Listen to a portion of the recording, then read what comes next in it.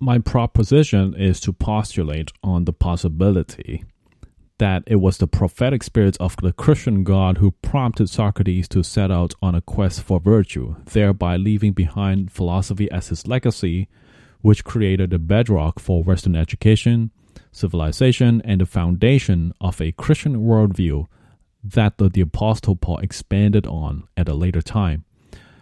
There is weaknesses in this argument left to be defended, just like any argument ever proposed, and this episode will cover the weaknesses and then the strengths on an ongoing implication of my thesis.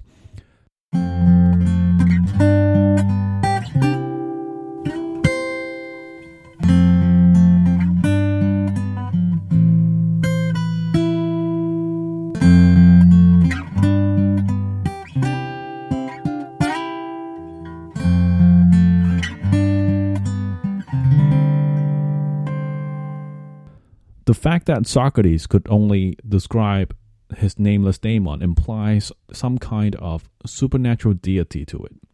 However, just because the voice was supernatural does not necessarily presume it was the Spirit of God from the Bible. There's only two possible scenarios. Either it was indeed the Holy Spirit of God who came onto Socrates by a prompting, leading him to live and die the way he did, again comparable in some humanly ways to that of Jesus, or that it is not. Suppose, in the event that it was the Spirit of God who visited upon Socrates, consider what options Socrates could possibly have to describe a God that he hasn't heard about, or had no knowledge of, or had no attempt to call on, not having been preached to. And at that time, from the silent period of Scripture, exclusively God of the Hebrews at that. He had no chance. There was no way. It would have been as it were asking a man to describe Jesus after meeting him without knowing who Jesus was in the first place. You may think of the woman at the well in John chapter 4.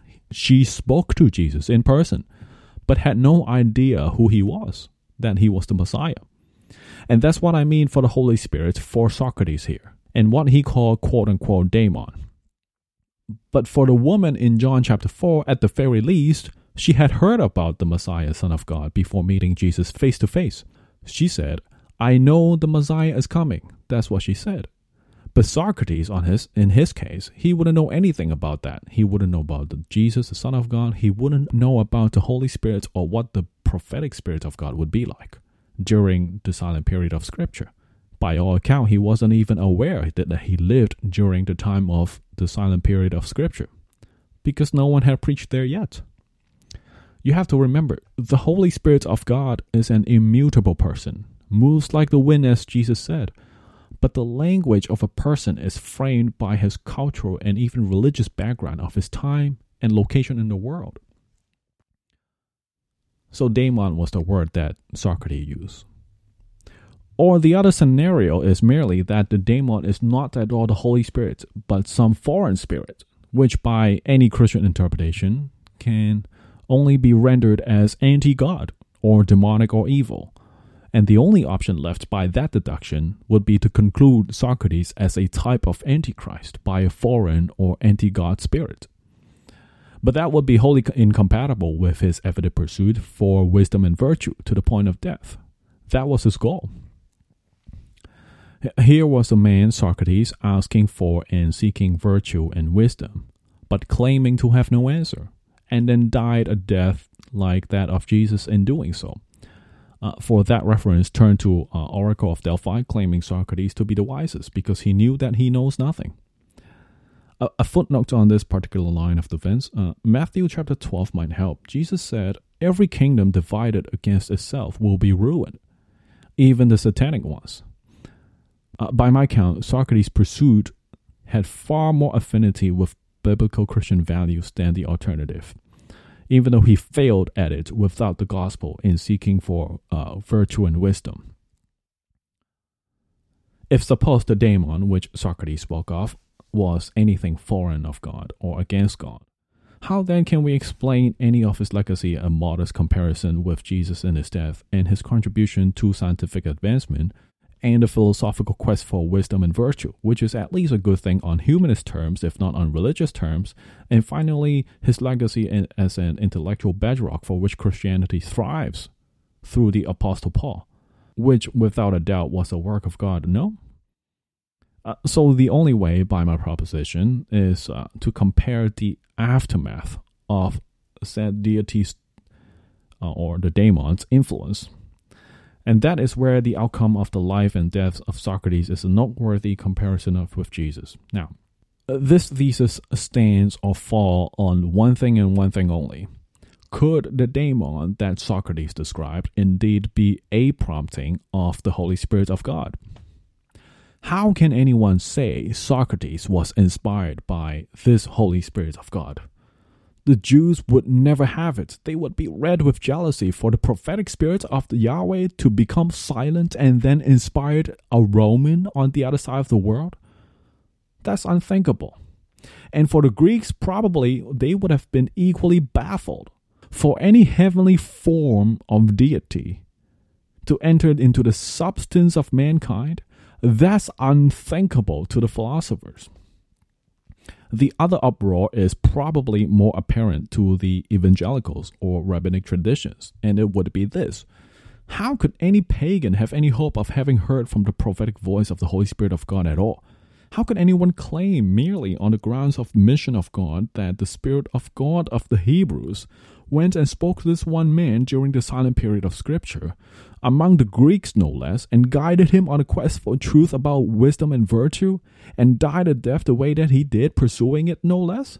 Holy Spirit for pagan, that would be almost preposterous, insulting even. Mind you, it was almost another 500 years later that the Filioque controversy got settled, decidedly that only the professing believer in the name of Jesus can receive the Holy Spirit, whom he asks from the Father to be sent. As in, if Jesus didn't arrive yet to send the Spirit of God first, how could Socrates have had any hope of hearing his prompting 400 years before Jesus, or during the silent period of Scripture? Before he had a chance to profess his faith in the name of Jesus, he never had a chance. To defend all of this, I would begin at Acts chapter 10.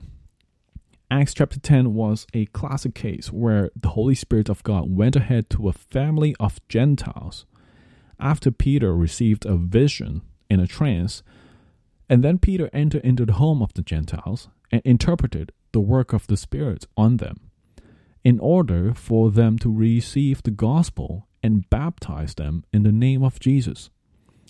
So my counter argument would be that what Peter did for the family who received the prompting of the Holy Spirit in the Acts chapter 10, Paul also had done for all the Greeks who came after Socrates, within a much longer stretch of time, hundreds of years, all through the silent years of Scripture, and for a much, much greater populace of the Roman world of that era.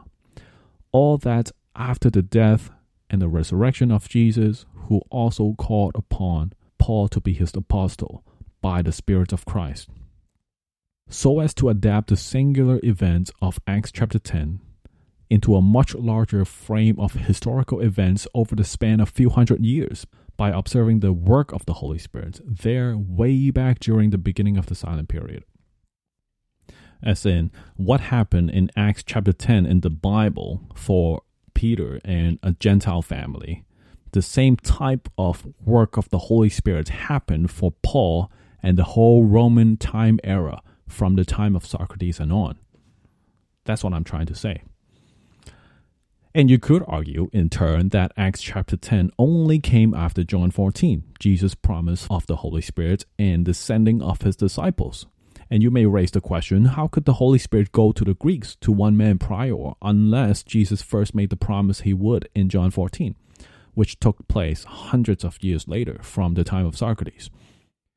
To which, in my defense, I would say the prophetic spirits in the Old Testament had graced many names, sometimes even animals. And that would circle back to my dogmatic position of the Spirit's movement and prompting between times and persons prior to the silent years.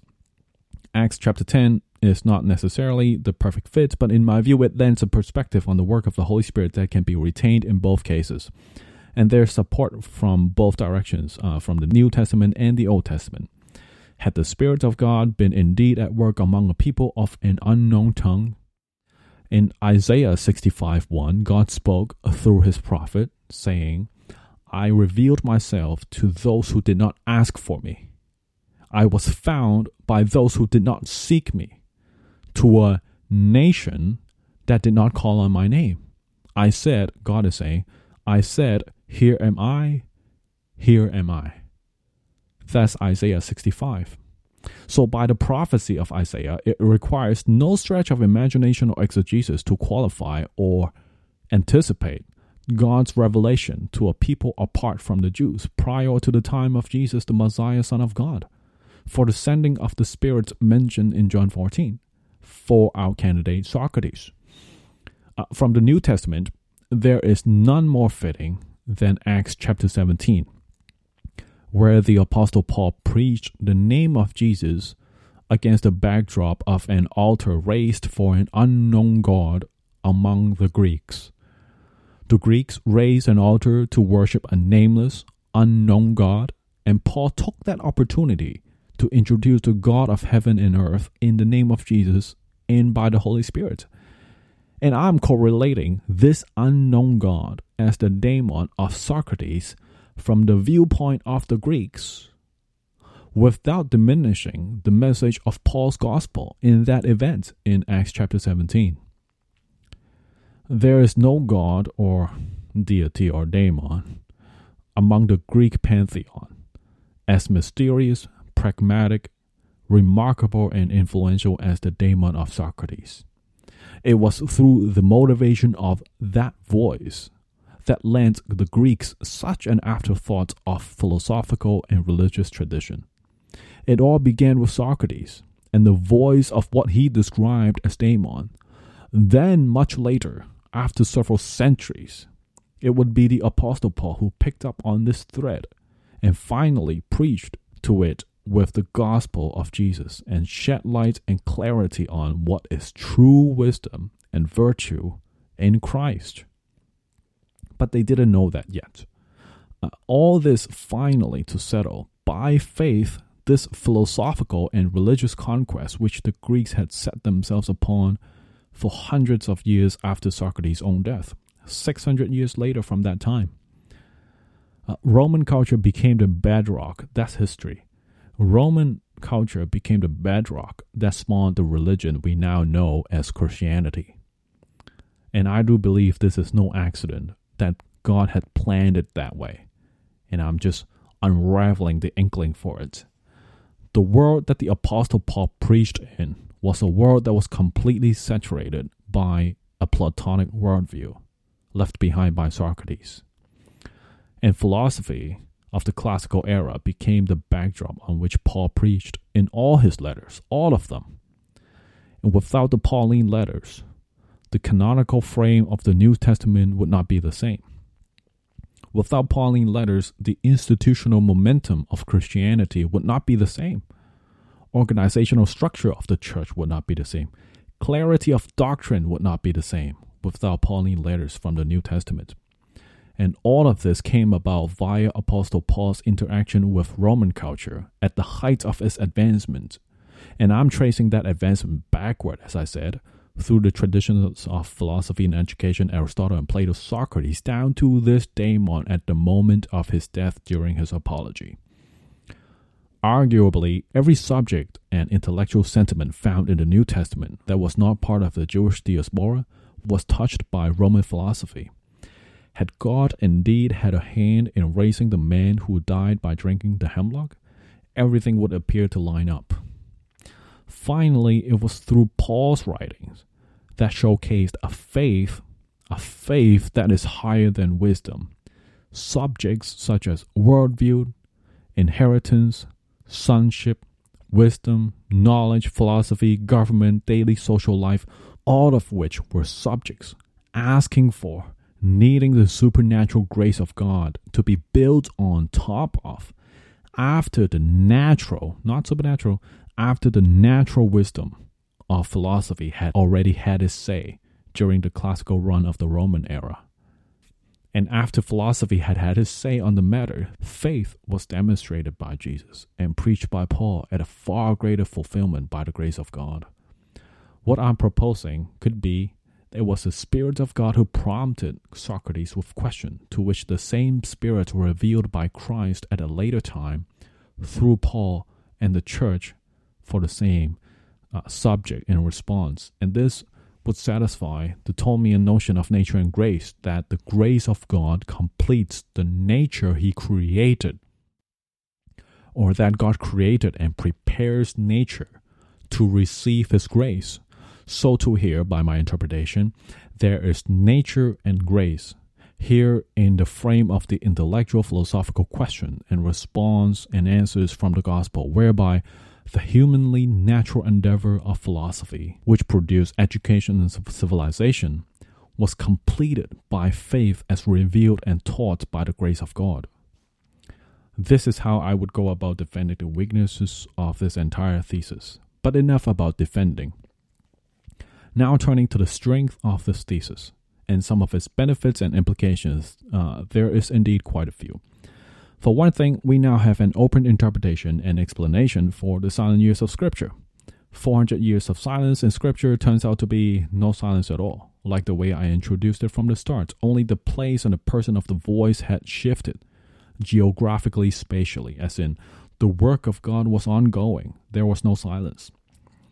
One of the greatest points in my view of this thesis is the timing of it. The life and death of Socrates quite closely coincide with the silent period of the Old Testament scriptures closing. The end book of Malachi virtually and naturally passed into the young life of Socrates, just around the bottom of the 4th century. That's a similar gap between all the other minor prophets, and that's close enough by approximation for a prophetic continuation.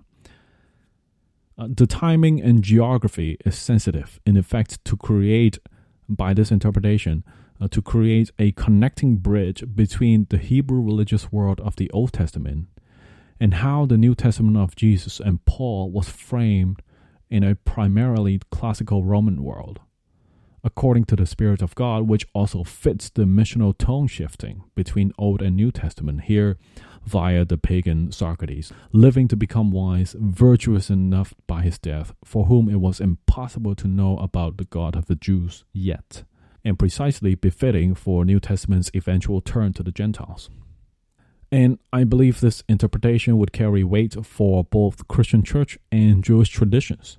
For the Christian church, it further bolstered both the idea and the movements of a missional God, that God had been indeed the God of Gentiles. Through the roots of Western civilization, Paul cemented his writings to the churches, later canonized as scripture to create a Christian worldview.